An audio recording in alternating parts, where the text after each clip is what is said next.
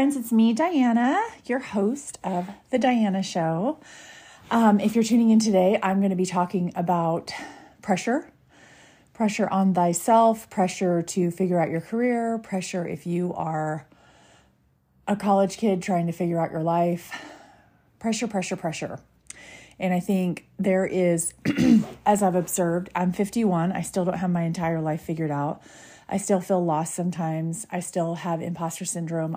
Still feel a lot of fear about doing new things. I mean, launching this podcast totally freaked me out. And every time I have someone reach out about it and they're like, hey, episode blah, blah, blah really helped me, I'm just completely shocked still.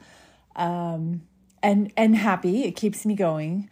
But raising 5 humans, and then also Thomas has raised 8. I think I've told you guys that. So he was with a woman, Erilyn's mom, before me, and she had 3 children. So he had 3 stepchildren before our 5. I know our situation sounds crazy, but anyway, those kids are all adults, and we've watched them trying to figure their lives out, trying to figure out, is this going to be my career? And it's not as fulfilling as I thought, or I thought I was going to transfer this school and my such and such didn't correlate or whatever. So life is a lot to figure out.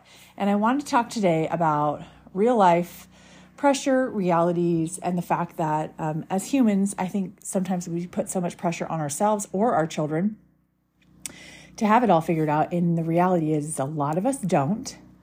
A lot of us chase down things that we think are going to be like, oh yeah, once I do that, then I'm going to be happy. And then sometimes you get to that place and you're like, wow, I'm completely not happy. This is not what I want to do. And I think that that's okay. And normalizing that, discussing that, bringing that, dark thing that sometimes some of us hide to reality, and understanding that it's more common than we sometimes admit. A lot of people go through that, and I think it's way better, in my opinion, to take your time, figure it out, or just be honest and say, look, this isn't making me happy. I have to pivot, rather than putting pressure on yourself to stay in something that is not for you. And this has happened to me so many times over the years. There's been so many things that I've chased down, put my parents' money into, put time, investment. There's so many different things I did over the years that just didn't pan out. Great example. I was in JC and I got the opportunity to be an intern at KCRA Channel 3, which is a big Sacramento station. And I was super excited. And, I was like, maybe I want to be a talking head. And the internship program kind of sucked. They sort of stuck you in this box and wanted you to be an editor. And I was more like a behind the camera kind of a girl. So the internship itself wasn't great, but I really all of a sudden here I am commuting to Sacramento, which was an hour and a half away, every weekend, both days. And it just kind of was not what I thought it was going to be, but I felt embarrassed to admit that, and so I kept doing it for a long time, and it wasn't making me happy, and it wasn't going to lead anywhere because I wasn't putting my all into it. I wasn't like the all-star, who was really putting a lot of effort into it. And I eventually kind of dropped out of it, but I wasted a lot of time not admitting my truth, not admitting how I felt. Because, my parents were, at the very least, they were footing the gas bill for me to drive to Sacramento twice every weekend. And I could have been a lot honest months earlier and told them, this is not for me. As my careers in life progressed, I came to places in my career where real estate is a great example. So I did owned salons for 25 years. And then after my divorce, decided to pivot and do something new. And I thought, well, real estate, I love interior design. I love houses. I love my community. I know my community really well. I'm a huge cheerleader for Huntington Beach. And I'm great at, I'm not a high pressurized salesperson. I never was in the hair industry, but I was always great at showing off the upsides to things and helping people kind of work through whether this hair was for them or this product was for them. And I thought it would translate to houses, and it did. And I did great. And real estate, guys, you can, I remember one time I sold this house sort of out of nowhere, and I was like, oh my God, I just made $30,000. It's crazy the chunks of money that you can make. And I can only imagine the career that you can have. And I know a lot of my friends are doing really well in real estate. The problem was for me is I became I had blended families with Thomas, so we had four kids together. And then we became pregnant, and she was a surprise, our Lincoln girl. And I was pregnant, gave birth to, was nursing a fifth kid. And here's Thomas working all week and then coming and putting out my signs, on Friday and Saturday and Sunday mornings for me, and then watching the kids all weekend. It just didn't work for our family. And I was disappointed because I really wanted this next step in my career. But when I stopped to think about it, I'm like, okay, well, he's really the one who is able to pay the bills. And maybe I should just take a step back for the first time since I was about 14 years old and not work and just stay at home and work. And I did, and I have been ever since. But that was a hard pill to swallow because I've always been a worker. I've always been a financial contributor. I've always been someone who had a career, a purpose, something going on. So that has been a big pivot and change for me. So admitting that real estate, although it was a great career, I loved the team that I worked on. I loved most aspects of it. It just wasn't a fit for where my life was at that point, being sort of like the matriarch of a family of 7. Like I was really needed at home. Well, fast forward 5-6 years later now, Lincoln's now in school, and I'm still trying to figure out what is that next iteration. Every time I think about real estate, it sounds like fun, but then I'm like, yeah, but I don't want to be gone all weekend. I want to go to Lincoln soccer games. I want to volunteer with the girls. I want to be here on the weekends to cook meat sauce and spaghetti and hang out with my kids and go to her kindergarten birthday party. So it's just not a fit. But there is this piece of me that it feels purposeless. I don't know if that's the right word or not, but like I know I have a purpose leading my teens, my TEENS, my kiddos. I really do 100% believe that your big kids probably need you more than your little kids did. It's a really, really challenging thing to transition from being 13, 14, 15, all those changes in your body, your hormones, your sexuality, all that kind of stuff that you're coming into. And then all of a sudden they're like, oh, like all of a sudden when I see my junior and senior daughters that are, even my sophomore daughter, everyone's like, what are you doing next? What do you want to be? And they're like, I don't know. So it's a really high pressurized time of life just because that's the way our society runs things. And I think being around as a mom right now is an important job. So after I got done with my internship in Sacramento and I finally admitted that it wasn't really making me happy and I wasn't really trying that hard, therefore I wasn't really going to advance in that area at that time, I stopped working I stopped school for a little while. I stopped JC and I went to work. I just went to work. And I was always good at working. Like I got a daytime job at Pier 1. I got a nighttime job at a restaurant. I made enough to pay my bills. I lived on my own. I didn't have to have the pressure of feeling like I was being asked all the time, what's your next step? What's your next step? Because I really didn't know. So I just stopped and I worked. But during that time, that was I'm making this episode because I'm hoping that my kiddos that are this age are going to listen to it. During that time was one of my big learning lessons. I made shit up and lied a lot during that time. I was irresponsible. I was late to work. I would not show up for shifts and then make up a big story about it to try and keep my job. And I was constantly putting out fires, which was causing me massive amounts of stress, like physical stress on my shoulders about the fact that I was going to lose my jobs. If I lost my job, I couldn't pay my rent. If I couldn't pay my rent, I was going to have to move back in with my mom and dad. And adulting was very hard for me from 18 to now. No, just kidding. 18 to, probably when I first opened my first salon when I was 27, I finally had gotten the hang of like being an adult, but I struggled during those years. And I had this moment, and I think I've told this story on the podcast before, but basically I had been given a warning by this sweet man who was the manager. He seemed like such an old man, but he was probably all of 30. He was the manager of the Pier 1. And I think he was giving me a lot of leeway because he thought I was cute. I got the vibe that he thought he was cute, and I thought he was a dirty old man, even though he's only 30 and I was like 22.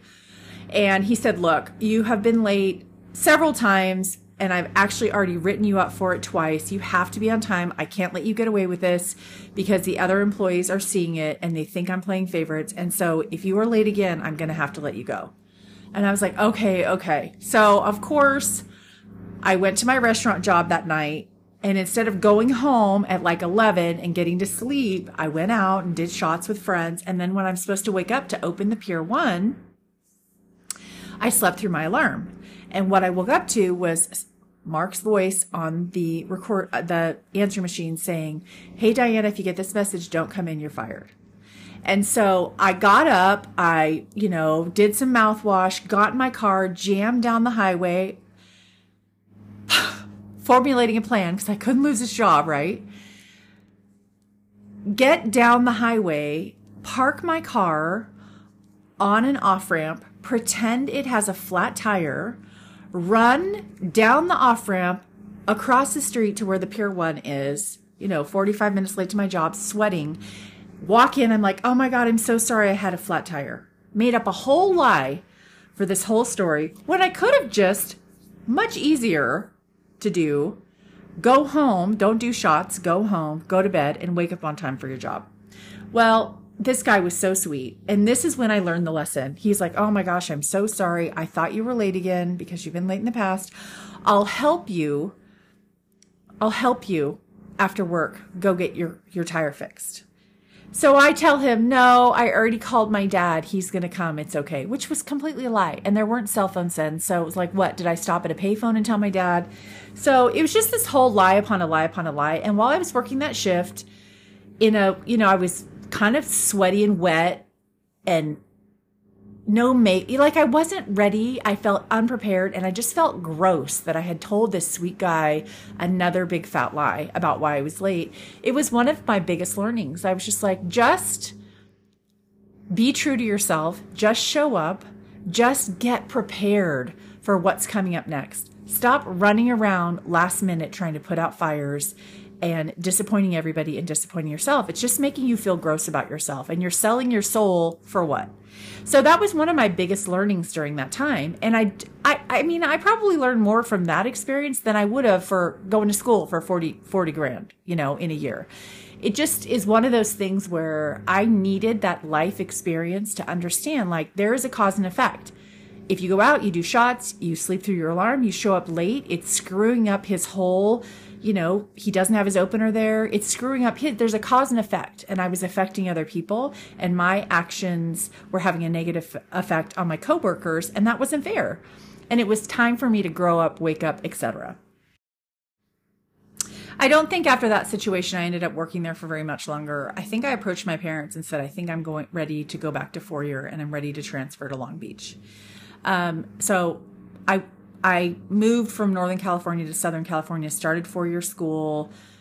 I felt like I didn't exactly know what I wanted to do, but I would go from like my general degree, a liberal arts degree, and just get in there and try. Well, my parents spent the money. They spent the money on rent. I got down to college. I went for about a year going for my teaching credential and realized probably 6 months before I was honest with my parents about it, there is no way I wanted to be a school-age teacher. And I felt that same sinking feeling again. I felt completely lost. I felt like I was wasting their money, but I didn't know how to be honest and tell the truth. And so I held it in. I kept it to myself. I lied. I pretended I was going to classes when I wasn't.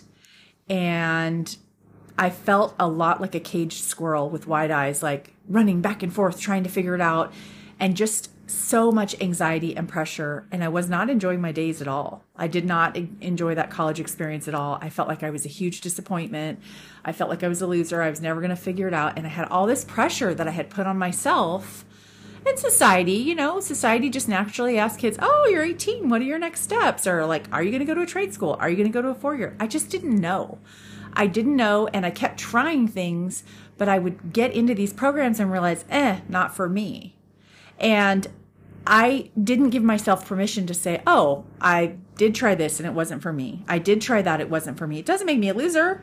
It makes me someone who was actually being brave enough and vulnerable enough to try and fail at something. And I was learning along the way, but I just didn't see it that way.